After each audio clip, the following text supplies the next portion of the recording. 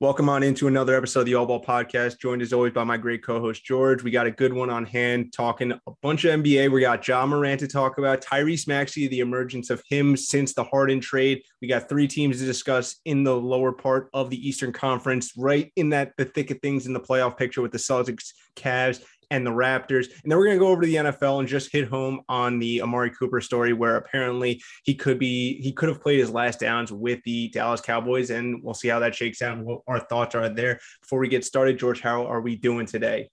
And we're doing good. I'm really starting to get back into the NBA swing of things. I was watching the Knicks last night get that win against the Clippers. Um, I was really impressed with RJ Barrett. I know this isn't one of our pre-scheduled topics, but he plays really hard. He always showed the knack to get to the basket, but now I think not only does he draw the fouls, but he can also finish. He's almost who Julius Randle thinks he is.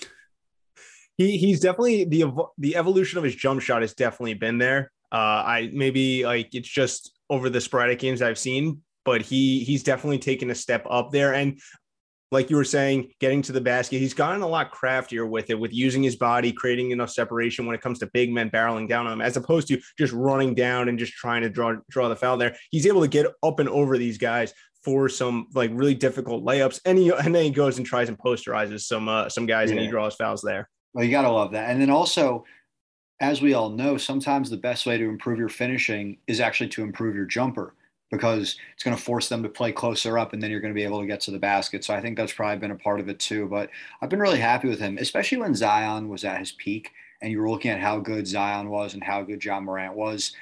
I think a lot of people and how much they love to, kind of shit on the Knicks for doing RJ is a bust, this and that. He was never a bust. I just think that he was a bit more of a late bloomer compared to those guys. And I feel pretty good about him going forward. It's really tough with these guys, with these NBA players, because, you have these great guys like Zion, like Ja Morant, like LaMelo, who are coming into the league and they're amazing. You're like, oh, everybody else should kind of be up to speed with that. But these are still 18, 19-year-old kids. Right. And some of the guys it takes an extra year. And I'm not saying RJ is going to be up towards a Zion or Ja, and I don't think you're saying that either. But for this guy, I always felt comfortable that this guy wasn't going to be a bust. I thought this guy had, from what I had read about him and all of this, he was always going to develop into at least a solid enough player where you would feel comfortable with him being in your starting lineup. It was whether or not he could be the number one option, like you might have thought a Ja and a Zion are. And look, if he's going to keep making these strides year after year, like he has between his first year and his second year, and then second year and third year, then the Knicks fans, I mean, I'm happy to see him in the development he's had there. He's the best asset that they have on the team. But to get to that next level, that's, I think, what you're looking for. But it's still just nice to see the development there. Yeah, he should be an all-star next year, barring injury, the way it's trending. That's where you would hope. And look, I'll relate to a little bit to the Giants, like Andrew Thomas, first year. And he wasn't as bad as Andrew Thomas was in his first year, but Andrew Thomas struggled mightily. It was the fourth overall pick. And then you got guys a little bit later that were doing really well, like Tristan Wirfs, who was an all-pro in his rookie year. But then you see the steady progression, and it doesn't seem the flashiest because he didn't start off so hot. But throughout this past season with the Giants, he was a real stable point, a guy that, as a Giants fan, I look at and he's like, that's a cornerstone left tackle. And with the Knicks, you see RJ Barrett is like, this is a guy that we know if as long as he's here, that's going to be a solid enough guy that's going to be in our roster. And he's going to be a good enough player that I think will continue to develop to be a guy that can, compete for all-star spots. Definitely. Okay, let's talk about a guy, we were just talking about Zion. Ja Morant has taken that leap to superstardom in this year. He is averaging 27, 6 and 6, 54% effective field goal percentage, 58% true shooting percentage. He's got the fourth best odds according to DraftKings for MVP at plus 1100 right now. I pose this question to you. How many guys are you taking over him right now for this season? If we're talking this season only, I'll answer it in this way. I keep a pretty small list of guys that I believe can be the best player on a championship team. And then I expand that list a little bit in case of injury. For example, Giannis would have been on the injury list last year. And so because the Lakers were hurt and the Warriors were hurt and the Nets were hurt, a guy like Giannis can win the title. Same with Kawhi in 2019. Guys on the Warriors get hurt. It becomes possible for him to win the championship. Other than that, I keep the list pretty small. It's basically LeBron, Durant, and Steph. Then now as those guys are aging out and a few guys are coming to their prime, I would expand the list to include, at least in an injury year, you want to say Jokic, Luka Doncic, and maybe Embiid. But I would not have Morant on any of those lists. So I guess that goes to say this guy's amazing. I think he's getting his flowers, but I personally have to pump the brakes a little bit and say this guy isn't best player on a championship team type guy yet, and probably for me, likely not ever. But I suppose you never know. See, you're jumping the gun. I was going to ask you that in a little bit. But for me, when I was going through and I'm making the list of guys I'd rather have over him right now, it goes LeBron, Giannis, KD, Steph, the usual suspects. Then I got Embiid, Harden, Jokic, Luka, Donovan Mitchell, Tatum, and Booker. And then like maybe DeRozan. I think DeRozan, similar to him, it's just weird that DeRozan's done this like past 30. He's had his like prime season where he's kind of emerging Crazy. as a guy that can be an MVP caliber player. Ja's emerging, but it's like the start for him. Those are the guys I think that I definitively have over him at this point because of the longevity that they've had there. And I just don't think that Ja's really elevated to that point, even though he is sitting at fourth in the MVP odds. Yeah, well, his stock is the highest it's ever going to be. So all the guys I listed, I think, are pretty comfortable you take over them. But some of those guys you had at the end, so I didn't list Harden, and with DeRozan, these guys are sort of victims of their own playoff failures, right? Ja Morant doesn't have playoff failures that you can point to and say, oh, I actually don't like this guy in the playoffs because he choked. And that's what, unfortunately, for a guy like Harden, a guy like DeRozan, they've been in the league for 10 years, and we know that they're not great playoff performers compared to the standards they set in the regular season. Then when you talk about Mitchell and especially Booker, the case for Morant over Booker is the fact that Booker was never like a clear cut number one on a genuinely good team. The closest thing it was the end of the bubble season. But I actually would push back and say that I would probably take Morant over Booker and maybe Donovan Mitchell. It's just tough. It's almost a weird conversation. How do you compare Morant to a guy like Harden or DeRozan? I know for one season, but it feels difficult to compare given the age gap and how much we know about each of them. Well, that's where I'm trying to put it on level field where it is the one season. If I need to back a guy, like, yes, they've had their playoff woes there, but I'm still going to say I'd rather have those guys because of the consistency they've had over years. And maybe it's a little bit of consistency of playoff failures, but I'd rather, I think, have the known of what these guys bring than the unknown of what Ja Morant when the game starts to slow down in those playoff games. And then I think the same way with Donovan Mitchell and Devin Booker, where yes, I necessarily haven't seen Devin Booker be the clear cut, definitive number one guy on a really good team, but he's been the 1A, 1B, however you want to go with him and Chris Paul. I personally say he's the 1A and Chris Paul's the 1B because I think what Booker brings to them offensively, when you need a bucket, when you need the guy to get some points there, it's him. And the same with Donovan Mitchell. We've seen these guys for a couple of playoff stretches now where they've been absolutely dominant. Like Donovan Mitchell's team hasn't missed out on moving on because of him. It's because of the other pieces, namely maybe like a Rudy Gobert, who's normally been able to be played off the court when he's in the playoffs. Yeah, well, the funny thing is, I think if you were to rank these five players, I think a very high percentage would have Donovan Mitchell last. But I actually don't think it's unfair to say that I feel the most confident in him to perform in the playoffs. I think he has the best track record that sort of balances. Not only has he played he's probably played in like 4 playoff series in his career at this point, and he's been really good in all of them. So he has the long track record of results, semi-long for a guy this young. Yeah. In addition to the success, so you got to feel maybe the best about him out of any of these 5 guys in the playoffs. If you're talking about Mitchell, Booker, DeRozan, Harden, and Ja, I meant? Yeah, exactly. Okay. And what about Tatum? Do you have any pushback on that? Oh, I sort of glossed over him when you mentioned him. And we'll get to him when we talk Celtics in a little bit. But I think honestly that he can score with the best of them. I think that he, I think he's the type of guy that can get you 40, 50 points in a playoff game, no question. I mean, so can Booker and so can Donovan Mitchell, but I think I probably like Tatum. So yeah, no pushback there. Okay, so next, like we talked about this season, how about the next 5 years? How many guys are you taking over Ja Morant over the next 5 years? Because for me, I got Giannis, Jokic, Embiid, Luka, Tatum, Booker, and Mitchell. And then like it gets into the weird scenario with a weird situation, one with KD and Steph, because they're like 33 over the next 5. Like KD doesn't look like he's slowing down. Steph doesn't look like he's slowing down, but I still think it's a maybe because you have Ja kind of ascending and these guys kind of hanging on to their last legs there. And then LaMelo. I think LaMelo is one of the interesting points where which guy do I want here? Because right now Ja's better. I'm not going to dispute that, but it's all about the thing is it's like the next 5 years. Yeah. And I also think LaMelo Ja last year compared to LaMelo this year, right? Both of these guys in their second year, you might take LaMelo. So I do think that's a good one. I think Doncic is a no-brainer. I think give me Doncic over anybody for the next 5 years. And then probably Giannis next. I think Jokic and especially Embiid, there's some question marks there. Do I really want Embiid in 5 years? Like, I don't know what that's going to look like. But the No, other that's ones, fair. yeah, all the guards you mentioned, I got to agree with. Yeah, Durant, Steph, those are interesting cases. Those are really interesting cases. And then the thing is, with Morant, we don't know if this isn't necessarily his peak, right? I think a lot of people are sort of glossing over the obvious comparisons, other than Cowherd, honestly. But it's like this guy is like, for me, he's Russell Westbrook, John Wall, Derrick Rose. And these are all guys who were at their best when they were 24, 25. Like, I think the prime of an NBA player for some guys like LeBron and Durant, it seems like it's like 31, 32, Steph is 31. But for these more athletically based guys, I don't think it's unfair to say that it's 24, 25. So I don't think that Ja Morant is going to continue ascending for the next 5 years necessarily. I think it's possible that this is the beginning of a 5 year prime. I think that's very fair. And I heard Colin mention that. And, he's always been like a guy against Westbrook. And I think that's what the interesting part of this LaMelo Ja part of it is, because both these guys are so dynamic.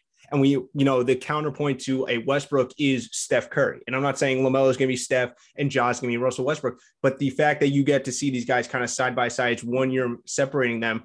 And the fact is, when I'm thinking about which guy would I rather have over the next 5 years, both these guys are so dynamic in their own ways. I think that the fact is, you kind of have to look at, when you're splitting hairs here, which guy fits into what you want your team to be built around. And maybe that does become LaMelo is the guy that you want to build around, and Ja is the guy that's, more of a Russell Westbrook. And I think that's an interesting point to have, or an interesting kind of thing or lens to see both these guys develop Yeah. through. Yeah. Like I was listening to a Bill Simmons pod and he was comping him to Michael Jordan. And I'm like, this is insane. Like they're just glossing over the obvious comp to these guys that we've seen in our lifetimes. I mean, how can you not see Derrick Rose, John Wall, and Westbrook? And he's the clear heir apparent to those sort of guys. And these comps to like Michael, I think people will just want to get behind guys. And I think that the Grizzlies is a great story and Morant's been really good. And I think that's exciting. But for me, like, prove me wrong. Win two playoff series, right? They're going to be the 2 seed or the 3 seed. They're going to play Golden State in the second round. Even if Draymond's hurt, if they beat Golden State, like with or without Draymond, it doesn't even matter. It's legit to me. But if they win a 6 game, 7 game series against Minnesota in the first round and they lose in 5 or 6 in the second round, I don't know. That's just another NBA team that had a great regular season that I don't actually think is amazing. So, I'm going to pause on just pointing to, I feel like it's pretty obvious to say that he fills in the line with Derrick Rose, John Wall, and Russell Westbrook. I think there's a little bit of a difference there because, look, Rose, we don't know what his career would have been if he didn't get injured. It was a guy that was trending towards being, one of the top guys in the league and somebody that potentially could have been the number one option on a championship team. Wall, I don't know. He just never translated to be that guy that we all thought he was going to be the number one when he came out as the number one overall pick. And then he missed 3 to 4 years after two consecutive injuries. And we never saw that. And then Russ is a prime example of a guy that just never really developed his game and expanded his game. And he always had the mentality of it's his ball, it's his team, everything about him. And look, that's great. And that's how I want my number one option to be. But I feel like Ja is one of the guys that, one of the other guys that you could also point to is the Dwayne Wade, a guy that's super athletic, That's wing interesting. guy, and, gets to the hole and is super athletic. And we saw him have this ability that I don't think we've seen from Russell Westbrook and a John Wall, which is the ability to defer to somebody else on their team, which whether it was Shaq or whether it was LeBron, when they won the 2 titles, it was the ability to either take over like he did in the finals or when he was with Shaq, or defer to somebody else. And the ability to do that and work off them is what made Wade work. And I'm not sure if I'm going to just hammer down and say Ja won't be able to do that, because I think this is a guy that, right now we're seeing where he's at. I think he still can develop that jump shot. Just because Westbrook, Wall, and Derrick Rose necessarily didn't in their times doesn't mean that Ja Morant won't. Yeah, well, Wade was never a great 3 point shooter, but he had a good mid range game, and the league also changed. So Yeah. I have to say, I love the Wade comp. Maybe it's just because we've all sort of soured on the 3 point guards that I've been naming that I was just sort of forcing him into that class and saying this guy's going to be like a me guy, and it's just not going to happen for him in the playoffs. But you bring Wade into the discussion; it's a very interesting point, and one that I really hadn't considered. So that's an interesting one. Again, I like him. I can't wait to see him in the playoffs. Really, it's It's just so hard to tell because I think, let's say, you play the Warriors one night and then you go play the Grizzlies and then you have another game against the Lakers in a few days. But what's it going to be like when you play the Grizzlies 7 straight times and you get the chance to sort of practice this? We're going to play 6 feet off Ja. We're going to have a second guy ready to come at any given time. We're going to pack the paint and defend him a little bit better because the reality is this guy's still limited as a shooter. And we've seen this work against a guy like Giannis. And obviously they're very different stature wise, but in the sense of like, I'm going to run at you really fast and dunk.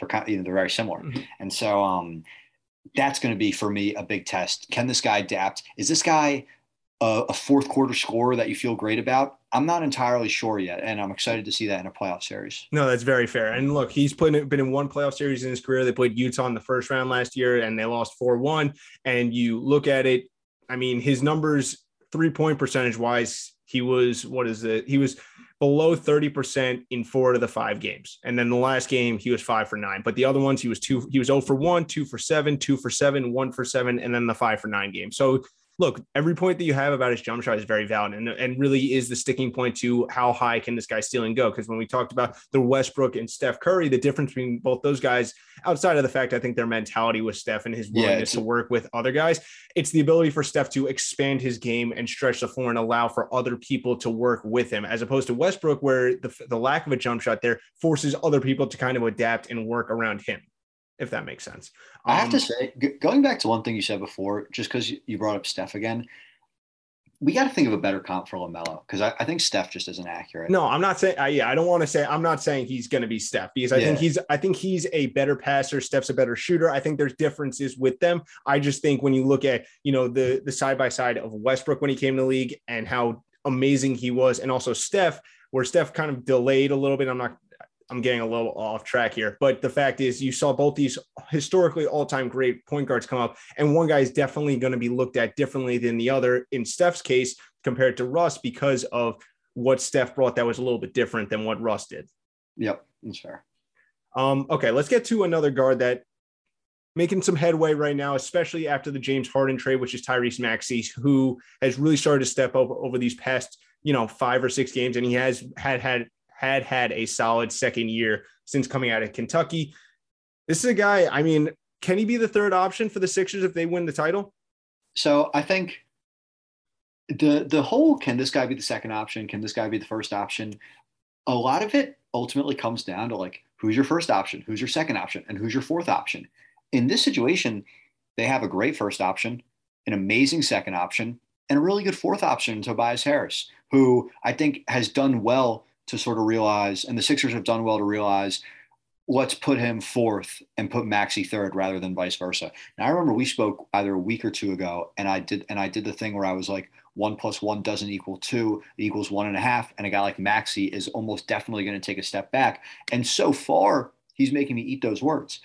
This is a guy who's shooting 42% from 3 this year. Is it sustainable? I'm not sure because he was shooting 30% last year. Granted, he's clearly been a lot better this year. But if he's someone that you can trust to hit an open 3 off the ball, in addition to be a secondary creator, it makes things very, very interesting. I think they certainly have a lot of scoring prowess on that team. Harden and Maxey, I mean, as a defensive backcourt, you can't love that. But ultimately, I think I like it. But I think some of these stats from these first 5 or however many games with Harden, do you think Harden's going to shoot 60% from the field every game? No. Do you think Maxey's going to score 25 in addition to Embiid and Harden? No. So I think some of this stuff is just a bit of a honeymoon phase. And so I don't want to overreact too much. So I guess to answer your question, maybe.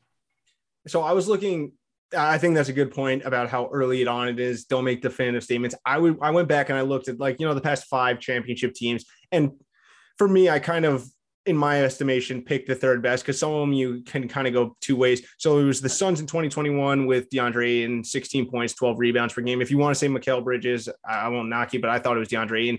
The Lakers in 2020, this is the hardest one. It was either KCP or Rondo. I think you could go with either one of these. Rondo brought more of just, I think, all around offensive game with a little bit of head with like his mind when it came to defensively. And KCP was the shooter and also helped out defensively. Raptors in 2019, if you want to go Lowry or Siakam, it was kind of 2A, 2B to Kawhi's 1. Yeah. 2018, the Warriors, it was Klay Thompson averaging almost 20 points per game. And 2017 was Draymond, who would average 13, 9, and 7 for me. So when I looked at those top five, for me, the only team that I think you can kind of comp to this Sixers team is the Lakers with KCP and with Rondo, because you have the two massive superstars there with Anthony Davis and LeBron, who are averaging over 27 points per game in that series. And you have kind of those guys that are taking up the other portions of it, whether it was a Danny Green, whether it was KCP, whether it was Rondo. And that's where I think you can have a Maxey there, where you just need somebody to bring some life on the offensive end when those other guys are either off the floor or when things get a little stagnant, or if you want to give them breath there. So I think Maxey, when you compare him to a KCP or a Rondo, he'll bring more to them, more than they did offensively. And he'll maybe take back a little bit of a step when it comes to defensively and playmaking. I think he's really good when it comes to just defensively. He gives a lot of effort there. It's not necessarily he's the best defender, but obviously you'll take it when a guy's giving a shit ton of effort. So I definitely think you go based on the past 5 years. This is definitely a team that fits the model of what the Lakers were doing, where I think KCP or Tyrese Maxey can be a guy that you look at as the third option. This team actually if this team actually ends up winning the title, it makes sense. Yeah. The problem with that is that, like, I like Embiid or Harden, whoever you want to call the 1A or the 1B, but neither of them are LeBron. And that's sort of, I think they're both amazing 1Bs in terms of like genuinely being able to win a championship. But 1A for either of them, I think you need some injuries, to be honest. I just wonder, like, look, Harden and all the stuff that he went through, but A is definitely fair. But I feel like you need to add some context there, where it was going against the Warriors dynasty for 4 years. The 1 year where he had some help with it was Chris Paul. If Chris Paul doesn't hurt his hamstring, they probably end up winning and going to the finals. Yeah. Then the Brooklyn series last year, where he was clearly hampered throughout the entirety of that Milwaukee series. I just feel like there's some context there to say, I'm not going to put a fork in it and say this guy can't be the 1A on a championship team. I just can't at this point. And the same goes for Embiid. Embiid is more so he hasn't gone there, and maybe because his 2 was Ben Simmons, and that's really not a guy that you can rely upon as a 2, especially when your 1 is a big man like Joel is. So I think the jury's still out for those guys. Yeah, I think it's a really fun combo. And if I didn't have a bit of disdain for the 76ers on account of knowing so many of their fans, I would be all over this team. I'd absolutely love them. Instead, I'm going to be a casual enjoyer from afar, and that's just the way things go sometimes. But I'd still rather them than the Nets. What do you mean you'd rather them than you'd rather they win in 7? Oh yeah, those are like my 2 teams that I always find myself, like in arguments about and rooting against. So it just have to compare them. No, I feel the same way. Yeah. Maybe it's a little bit of like, you have friends that are Nets fans, but also it's the fact that KD didn't end up going to the Knicks. Well, it's such a shame, because KD and Kyrie really are like 2 of the most fun players to watch, and they're just amazing scorers and unique guys and so much fun to watch. And for months there, we talked ourselves into it actually happening. And then not only did they not come, but they go to the little brother Nets, and then it's a whole thing. And what was really the dagger there? It was, you're talking about, brought up Bill Simmons before, and there was, I think he was on with Mike Francesa talking, like, that's the season before, and it was like in March, or it was in February or January of that year, and he's talking like KD's going to the Knicks. And when it's coming from like a Boston guy who hates the Knicks and has no reason to like spew this and put his name out there like it's going to happen, and then for it to not happen, that's where the build up there, and then just for it to not happen, then goes to the Nets. That was what ripped my heart out. Yep. It was just, not to reopen old wounds here, but I think that was at some point the plan, and then somewhere along the lines between the Nets having a better young core and Kyrie making the Nets push, it just kind of flipped. I think the Achilles changed everything. I think that KD lost some leverage there when it came to the whole point of whether or not Kyrie wanted to go. Because Kyrie's, I think, was like a Nets fan growing up. Maybe he had some push there, but KD probably originally was like, I'm the best player. Like this ship goes as far as I go. If we want to do this, we got to go to the MSG. And then the Achilles happened, and he's like, okay, if I'm doing this by myself for maybe a year or a year and a half, like, let's go to like the team I want. That's definitely possible. Okay, let's head over to a couple of teams. We were talking about Jason Tatum before. Look, there's 3 teams kind of right around the cutoff mark, the 5, 6, and 7 seeds. You wouldn't consider them to be real title contenders, right? So it's the Cavs, it's the Raptors, and it's the Celtics. And the conversation we're going to have is who would you least want to play? So another way to frame it is who's most likely to win a series, right? Like which of these teams that isn't going to actually win the title, but who can make some noise in the playoffs. So you want to go for like 3-2-1 or 1-2-3? Let's go 3-2-1. So for my third one, this was tough because like when I was making the list last night, I felt pretty definitive about my list. And then Jared Allen got hurt and now he's out indefinitely. And a broken finger, he'll be back for the playoffs. I assume so. And I guess when we do this, I'll make the assumption that he is. Number 3, I got the Raptors. And it's really, for me, it's kind of like a tier system there. And I guess I kind of showed my hand there by saying it was kind of between the Cavs and the Raptors there. But when I look at both these teams, the Cavs are so long. Like when I was watching their game against the Raptors yesterday, you got like 3 guys at least on the court at all times that are 6'9" or bigger, and they can actually stretch the floor because you got Jared Allen, you got Evan Mobley, and then you got either, Chetty Osman's 6'7". Then you got either Kevin Love coming out there or Dean Wade coming out there who are both like 6'9" and so forth. And they stretch the floor too. So you got these 3 guys that are super long. They run you off the 3-point line and funnel you into Evan Mobley and Jared Allen. This is a team that's top 5 in defensive rating. They're in the top half when it comes to offensive rating, I believe. They are top 10 in effective field goal percentage and true shooting percentage, while the Raptors are 27th in both of those. So I just have a more efficient team. I have a team that I really like the makeup of them. And the fact is, look, the Raptors, I think, are more top heavy. When you go through like their top guys, I think are better than the Cavs, but the Cavs depth wise, I think the Raptors top heaviness doesn't outweigh the really solid depth that I think that the Cavs do. Yeah, I think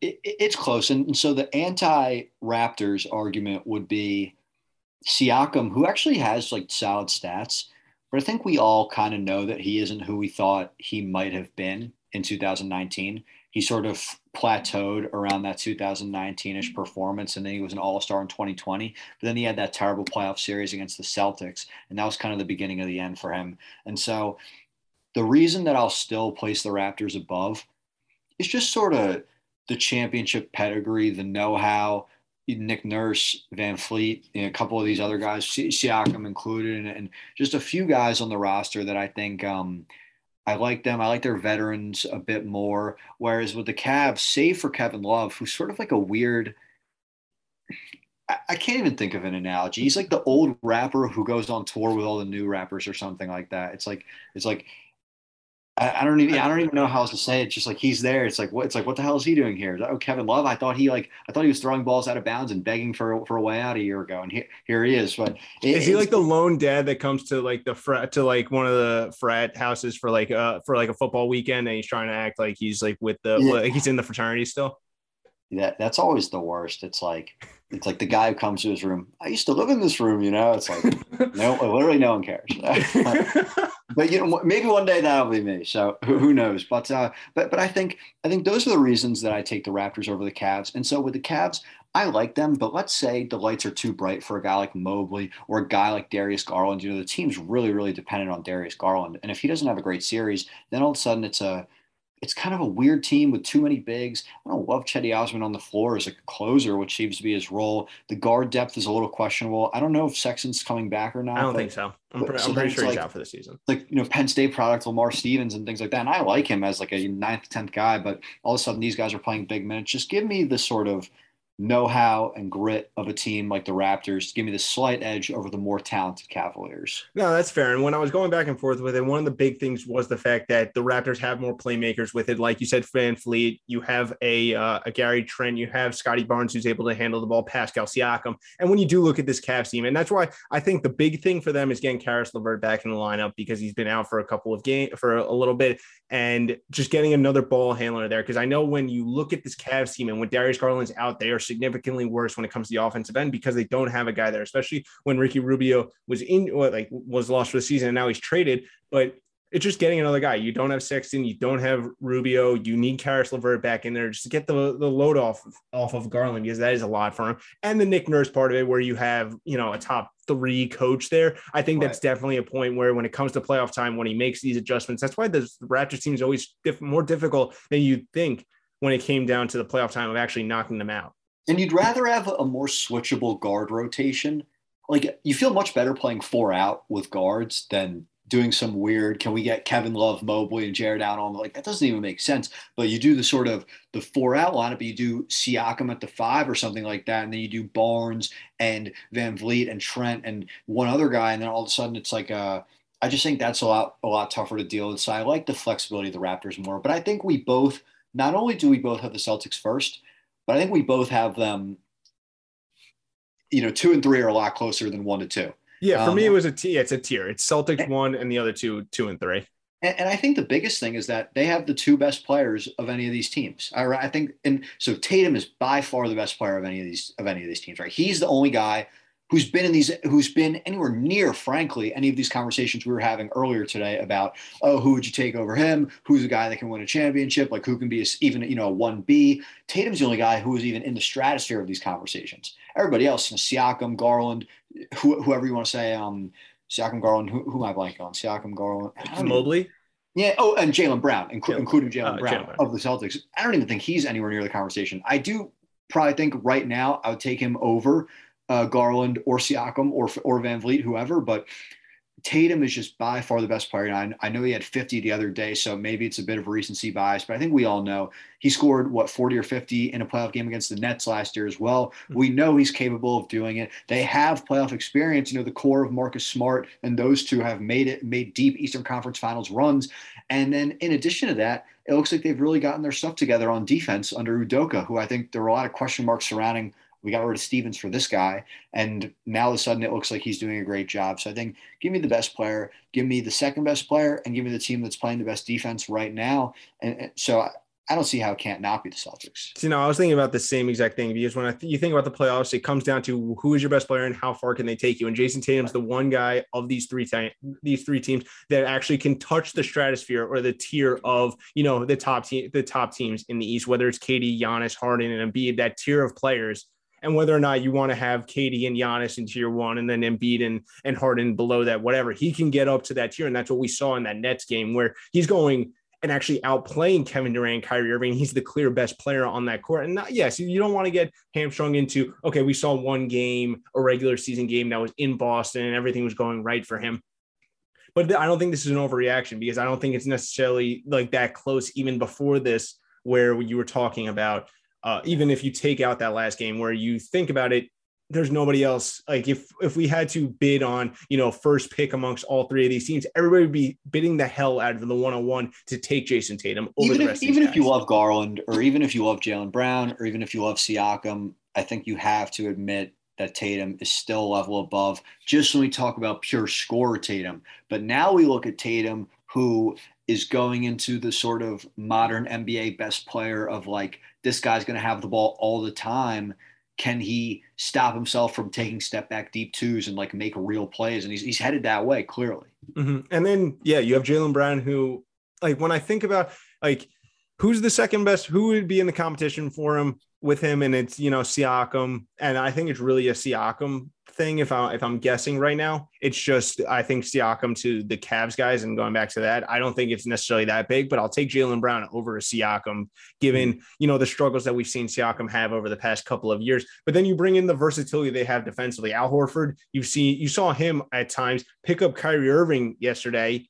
And I just think he had some flexibility there. Robert Williams has been really good when it comes to being a rim protector, where I think they've really lacked over the past couple of years. They've been relying on Daniel Tice. They've been relying on a bunch of mix and match there. And Al Horford, even when he was the center there, you're not looking at him as this rim protector. Then you still have Marcus Smart, Jaylen Brown, and Jason Tatum at the top. And I think Derek White offers a little bit of flexibility there too, to bring in a guy to offer some spark there. And also defensively, he doesn't offer necessarily the shooting that you would expect or you'd hope, but just over what they had in the past, whether it was a Kemba Walker, whether it was, a Jeff Teague, this is a guy that actually can be a plus on the defensive side of the ball, because you already have the pluses on the offensive side, whether it's Tatum, whether it's Brown, whether, it's Marcus Smart having this hot or cold stretch, or this hot stretches at times. Al Horford can get you some buckets, and then Robert Williams as a roller in the pick and roll game with Tatum. Wow. I was looking, you bring up Daniel Tice. I was like, yeah, I loved watching Daniel Tice. I wonder where he is now. He got traded back to Boston a couple weeks ago. That's amazing. I was gonna bring this up. It's like I was watching that game and I saw him there. I'm like, there's some guys like you see him and Al Horford. There's some guys there that just feel like the Celtics.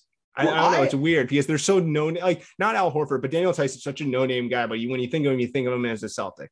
No, 100%. I always liked him. I thought he had some, I don't know, maybe like Tristan Thompson-esque qualities. He's a tough guy down low. Definitely not like an offensive option, but he's just gonna, he'll commit a bunch of fouls and he'll do his thing and offensive rebounds and play hard and things like that. That's the type of thing that you need today in a modern center. So yeah, I think the Celtics are certainly interesting. Like Ja Morant, we talk about Ja Morant, we talk about the Celtics.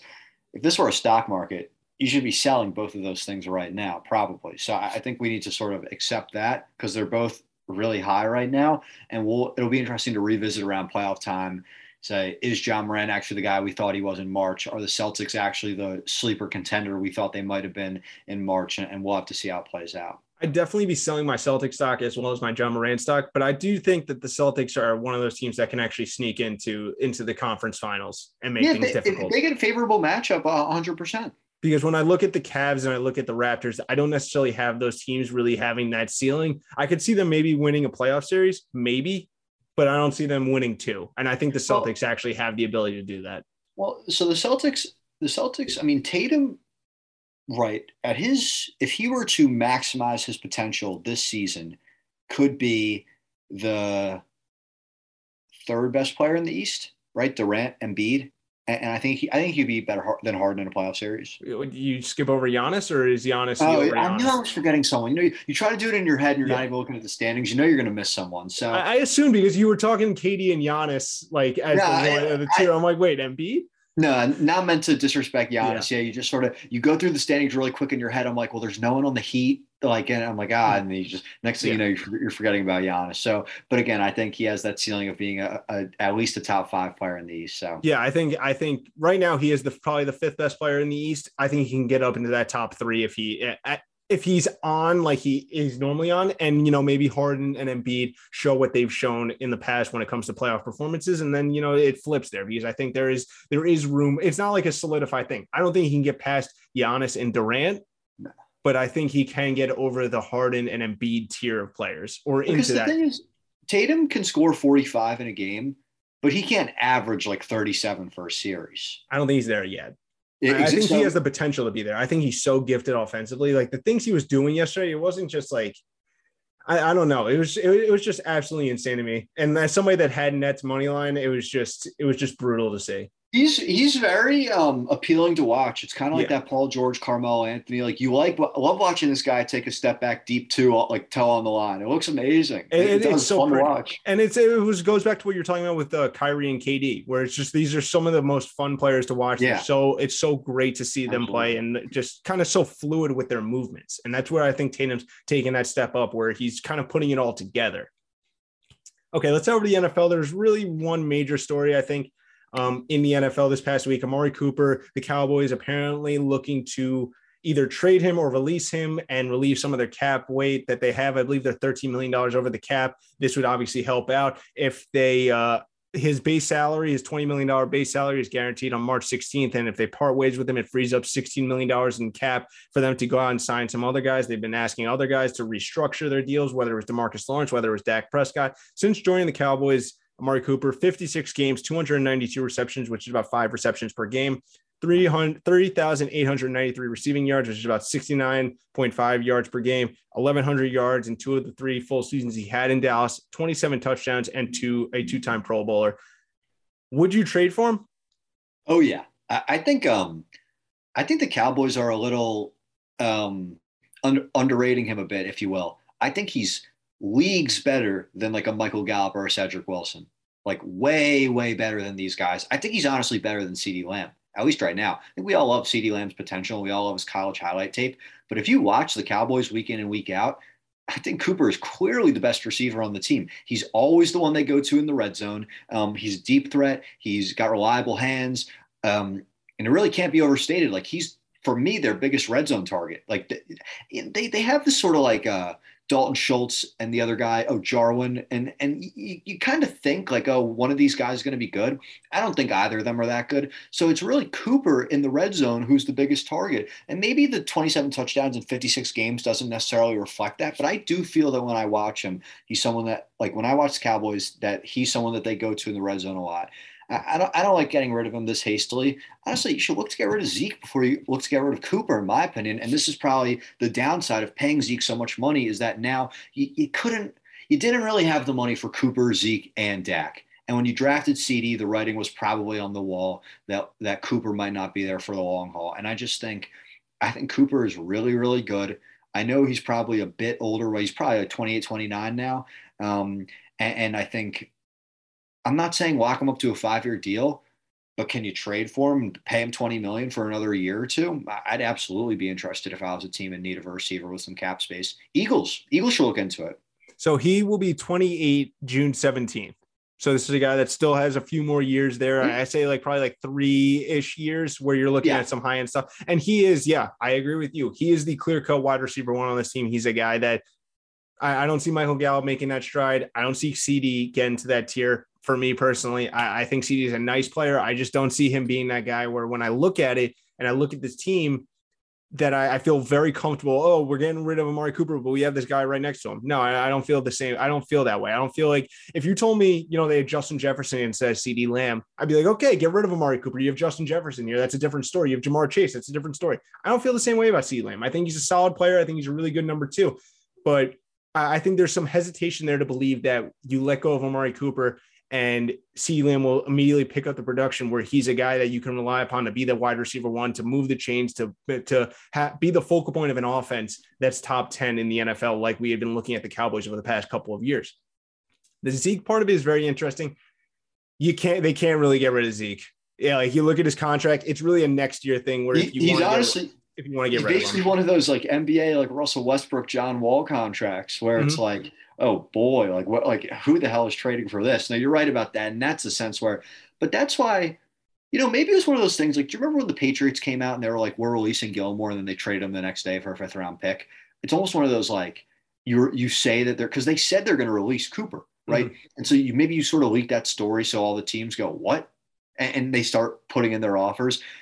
That's definitely what it is. Yeah. I'd be pretty surprised if he got cut for nothing. I think he has value. Look, if I'm a team, and we'll get to the teams in a second, if I could get him for like, a late 4th or a 4th rounder, maybe, or worse in draft capital, 4th, 5th or 6th or 7th, then I do it. I think if you're getting into the 3rd, that's a little pricey for a guy that's making $20 million a year when he's had, he hasn't been the all world production guy. I think he's been very good, and I still would love to get him on my team. It's about trading the draft capital there. And I think 3rds are a little bit more of a premium than a 4th rounder. Well, or beyond. And the other problem is, what do you do long term? Is it a situation where you bring him in for a couple of years and then, do you bring him in as a rental because you're going to be stuck in the same problem that Dallas has now, where it's a bit of a negotiation thing and all that. So it could get dicey. But he has 3 more years left on his deal. So it is something that's actually great though. 3 is like a perfect amount. Yeah. He'll be 30 by the time, or he'll be 31 the season that he is a free agent. So I think that does work out well for them.